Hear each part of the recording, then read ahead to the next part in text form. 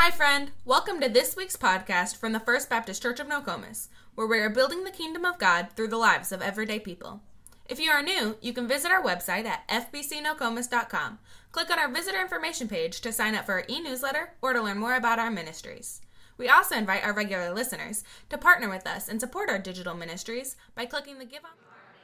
I know that this is the sermon that people are going to be like, Acts chapter 1 is Jesus saying, Acts 1:8, and you will be, when the Holy Spirit comes upon you, you will be my witnesses in Judea, Samaria, and to the ends of the earth. I told you that we're doing the sermon series on doing things the right way. And to do that, we had to reference some of the early chapters in Acts, how the apostles started in Jerusalem. But Acts actually lays out exactly like Luke said in that Acts chapter 1, verse 8. Luke is telling the story in two parts. He's telling the Jesus story in the Gospel of Luke, and then he's telling the early church story. Now, most people say that's the early church story. I want to say Acts is the story of the Holy Spirit, right? This is the Holy Spirit working out Jesus' salvation in the early church. What started in Jerusalem, Acts 2 through 8, they're in Jerusalem, and then they suffer persecution, so they spread out in Judea and Samaria, and they plant this church in Antioch, and from Antioch to the ends of the earth, there is this missionary movement that Paul starts and has three of them. On his way back from the third one, we're going to get into a conversation today about doing hard things. When he gets close to Jerusalem, they're telling him, don't go any farther. When you get to Jerusalem, it's not good. And Paul is going to do the hardest of things. He's going to return where he's not wanted. Now, doing hard things seems like it's pretty easy, but everybody, let's just try this. Put your fingers together like this. Let's try something very hard. We're going to start simple. Now, the two fingers usually go this way really well, right? I want this finger to go forward, and I want this finger to go backwards. Now, how many of you, your brain is just sort of tripping right now? You're like, I can't. It's hardest. This is working your left brain and your right brain at the same time. I know some of you are like, I can do it. It's not working. Okay, try this one. Let's try another one. Put your finger and your pointy finger, your thumb and your pointy finger, and your thumb and your pinky finger, and then rotate them. But you're not doing them the same, right? This one started pointy and thumb. This one started. And some of you are like, I got a finger for you, preacher. Okay, easy. Why is that hard? Okay, when you do that, usually those are the moments people will go, this is stupid. Here's what's not stupid about it. If you want to play guitar, you're going to have to figure out what to do with this hand and what to do with this hand, right? Dylan keeps making fun of me trying to play the drums. I'm like, I'm a no. But the only thing I know how to do is like hit sticks down. I'm like Braxton, man. It's just like beat, drum, right? Versus you have to do this, right? Right? The foot, the hands, everything's doing something different. You're like, what the heck is going on, right? Piano's the same thing. You got 10 fingers, you got a whole bunch of keys, they're moving. How do you do two things? It's hard. And I want to exercise, if you will, our spiritual direction to do hard things. We have to do hard things spiritually as well if we want to be able to learn and grow and really be an instrument, if you will, for Jesus. Okay? So let's look at Acts chapter 21. Acts chapter 1, 10 through 15 tells us a simple beginning of his entrance to Jerusalem. Now, Paul's finishing his third missionary journey, and he's coming back to Jerusalem. Here's what it says. Several days later, a man named Agabus, who also had the gift of prophecy, arrived from Judea. He came over, took Paul's belt, takes Paul's belt from him. Now, Paul is returning to Jerusalem. He's not there yet. He's in a small city on the shore, and he's getting ready to go to Jerusalem. And Agabus takes his belt, and he binds himself. He binds his hands and his feet. And then he said, the Holy Spirit declares, so shall the owner of this belt be bound by the Jewish leaders in Jerusalem and turned over to the Gentiles. Luke, who wrote this book of Acts, says, we heard this. We as the local believers all begged Paul, don't go to Jerusalem. But he said, why all the weeping? You're breaking my heart. I'm ready not only to be jailed at Jerusalem, but even to die for the sake of the Lord Jesus. When it was clear that we couldn't persuade him, we gave up and said, the Lord will be done. In verse 15, after this, we packed our things, and with Paul, we went to Jerusalem. Anybody ever returned somewhere that it was hard for you to go back there because it was different than you remember it? That place you grew up all of a sudden changes, and when you go back to it, there's difficulty to it. Sometimes we as a society, we know children who have been in abusive scenarios, and as they get older, they'll say you want to confront that person or the abuse and to go back to that childhood home and to weep bitterly because you remember what a place of innocence was supposed to be and that it is no more. But you want to do that hard task of finding closure and knowing that that does not have control over you anymore. And we have incredible examples of this. I'm reading the Gulag Archipelago, Alexander Solzhenitsyn, Gesundheit. He is the writer, author of the Gulag Archipelago, which is a story about Russia. When you go from Lenin to Stalin, Lenin in 1917 and the beginning of the Communist Party. But here's how that developed. They went out and they said, hey, we're going to all have common stuff. So what that means is you landowners, we're going to take that from you, and then we're going to let you work on it collectively and give to the state. And then landowners were pushing back on this, going, no, what is going on? Workers in factories are saying, wait a second, how come you're not giving me my right rate of pay?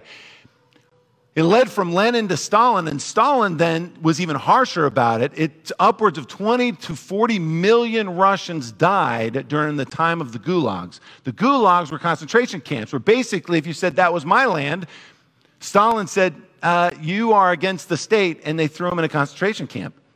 Most of us only think of the Nazi concentration camps. This was going on for decades in Russia. Millions had died. And of course, what Alexander is saying is, this is my home country. This is my land. He was exiled for a time, but he said, I go back. This is my home. It was different than when he left. He had served in the Red Army, fought World War II on behalf of the Allies, overcoming the Nazis, and then he was thrown in a concentration camp. Immaculée Liebigitsa wrote a book, Left to Tell. If you want a cautious but incredible story, you should read Immaculate's book, Left to Tell. It's the Rwandan genocide.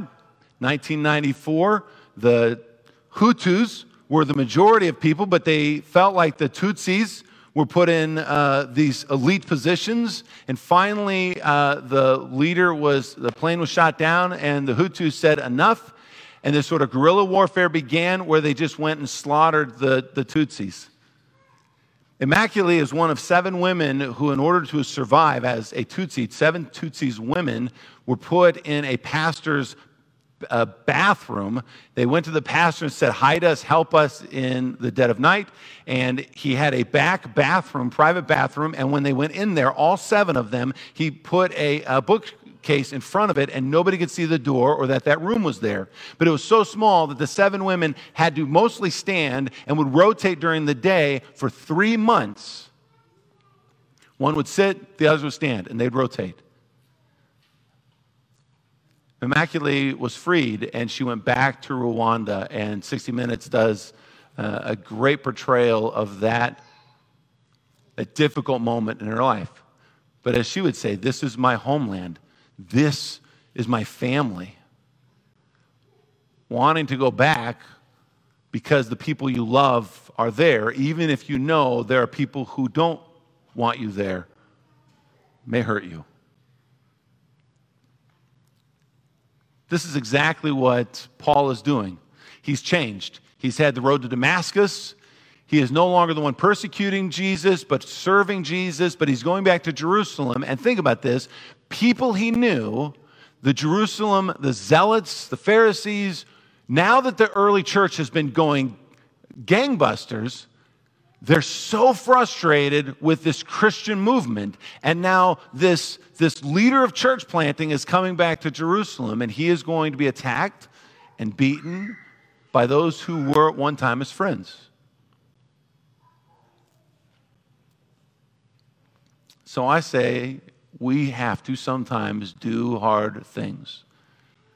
Now, I know you're saying, why do we have to do hard things? Now, let's just be honest. If you want to exercise, you're going to have to do hard things, right? I've always wanted to be able to get up and run a mile, but then I get up and I go, man, this mile was really hard. But then I run for a while and I get a few months down the road, and then 3 miles, that's hard, but 1 mile isn't hard. You do hard things so that you can get better at what it is that you're doing.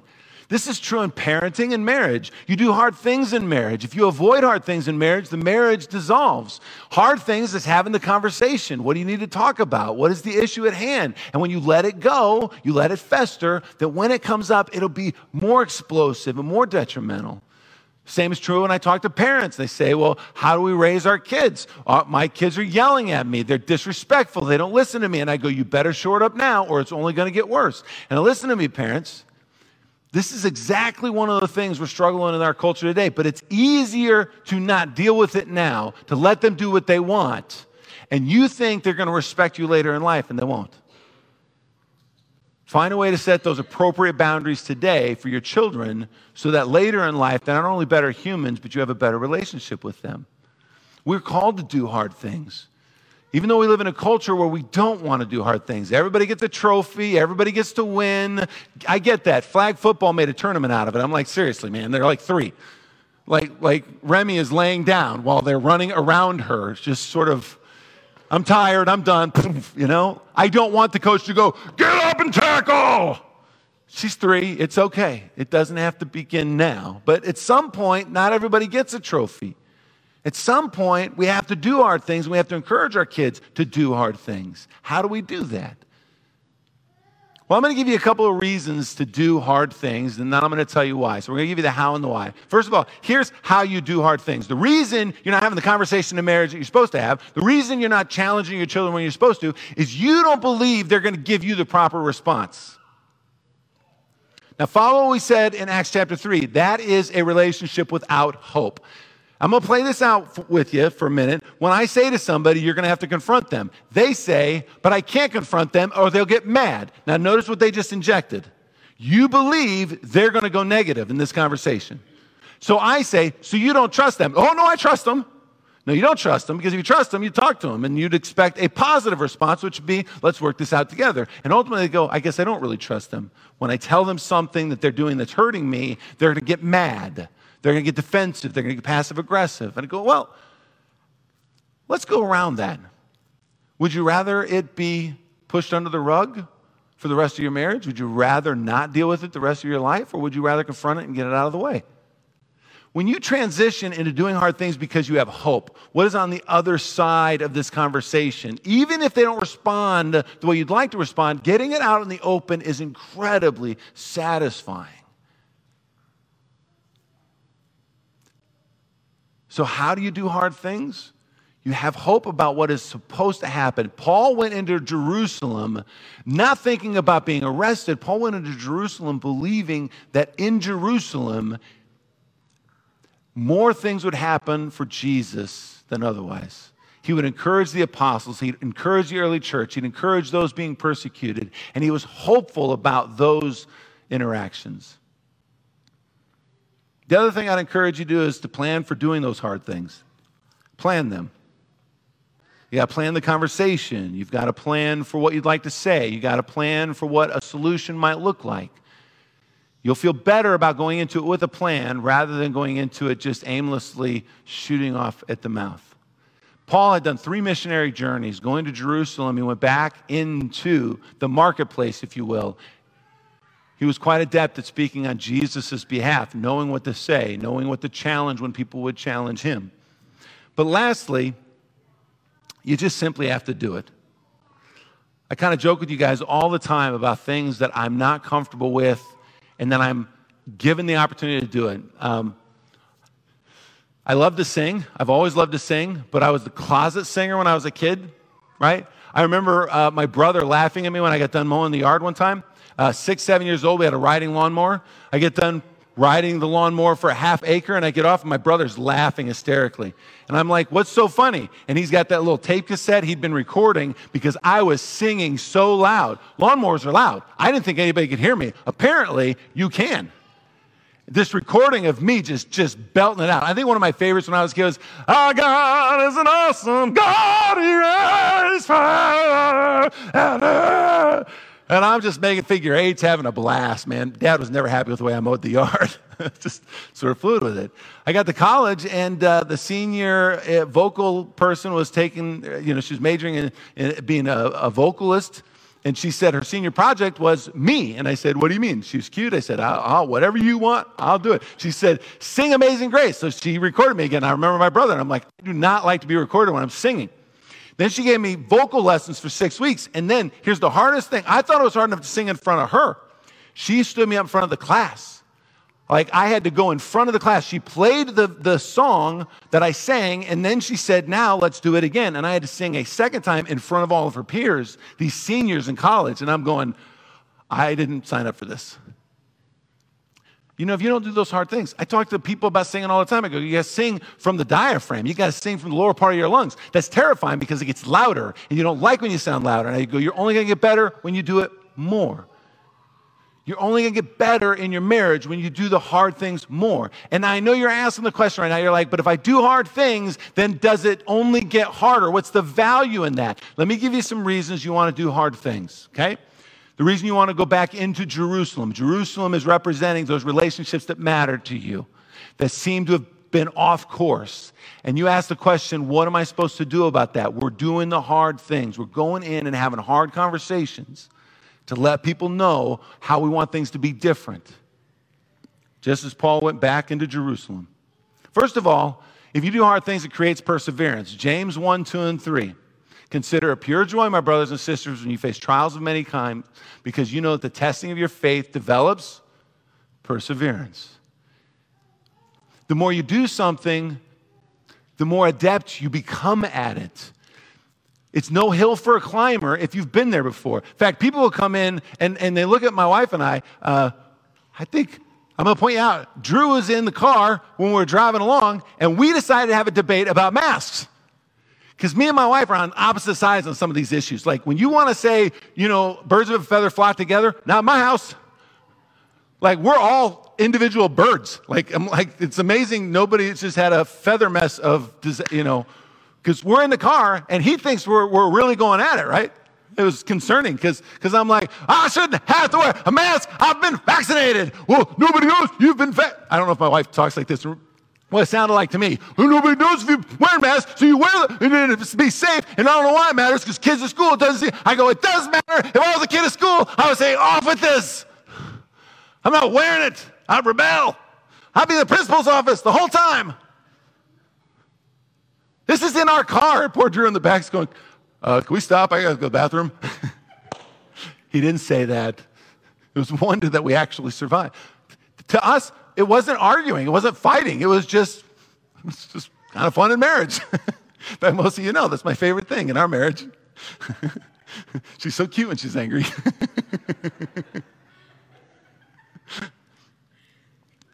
You do hard things. It's not hard for us to have hard conversations because now we're better at it.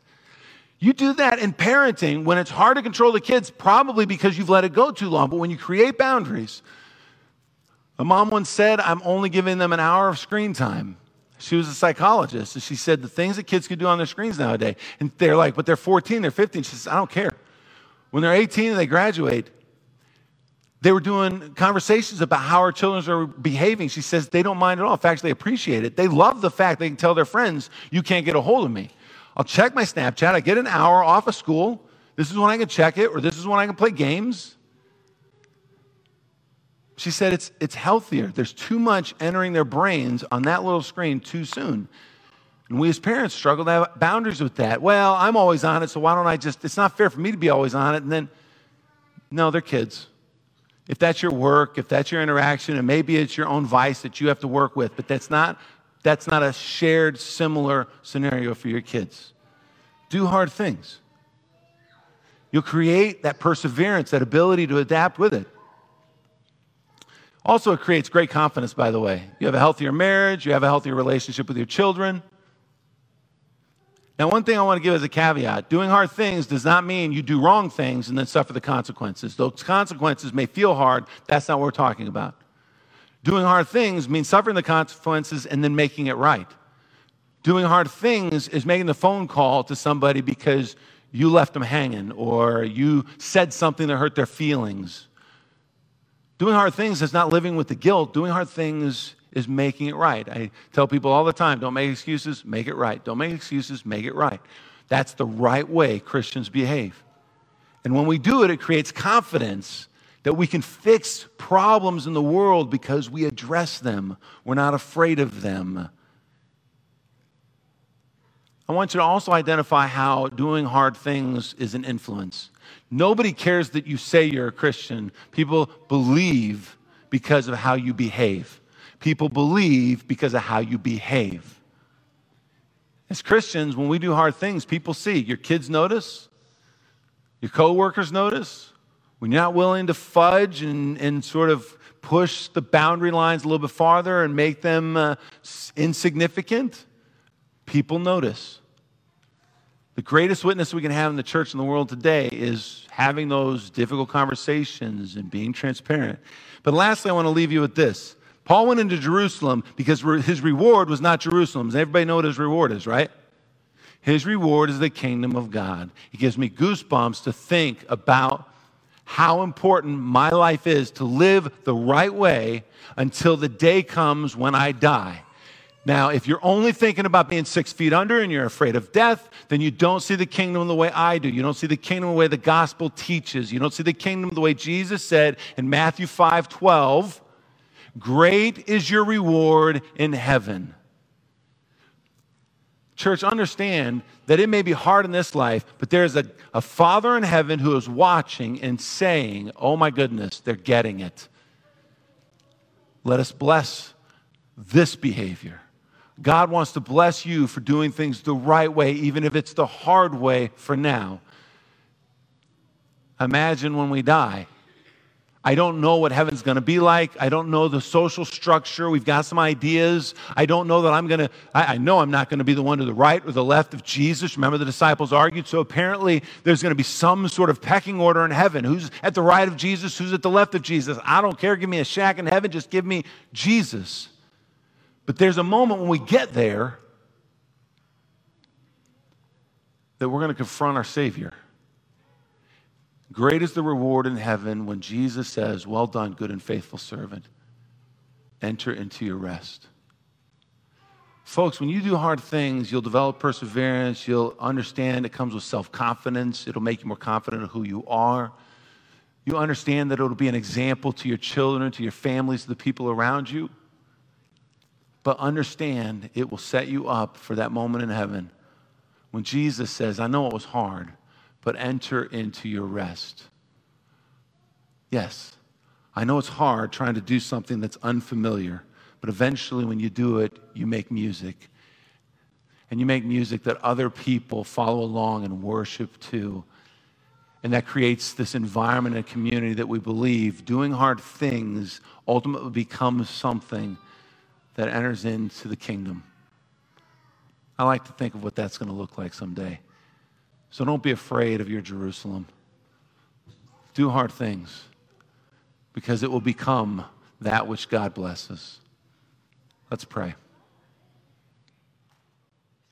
Lord, it's a challenge to parents today. It's a challenge to marriages today. The easy road is to just get what we want now and pay for it later. The financial burden families have put on themselves, the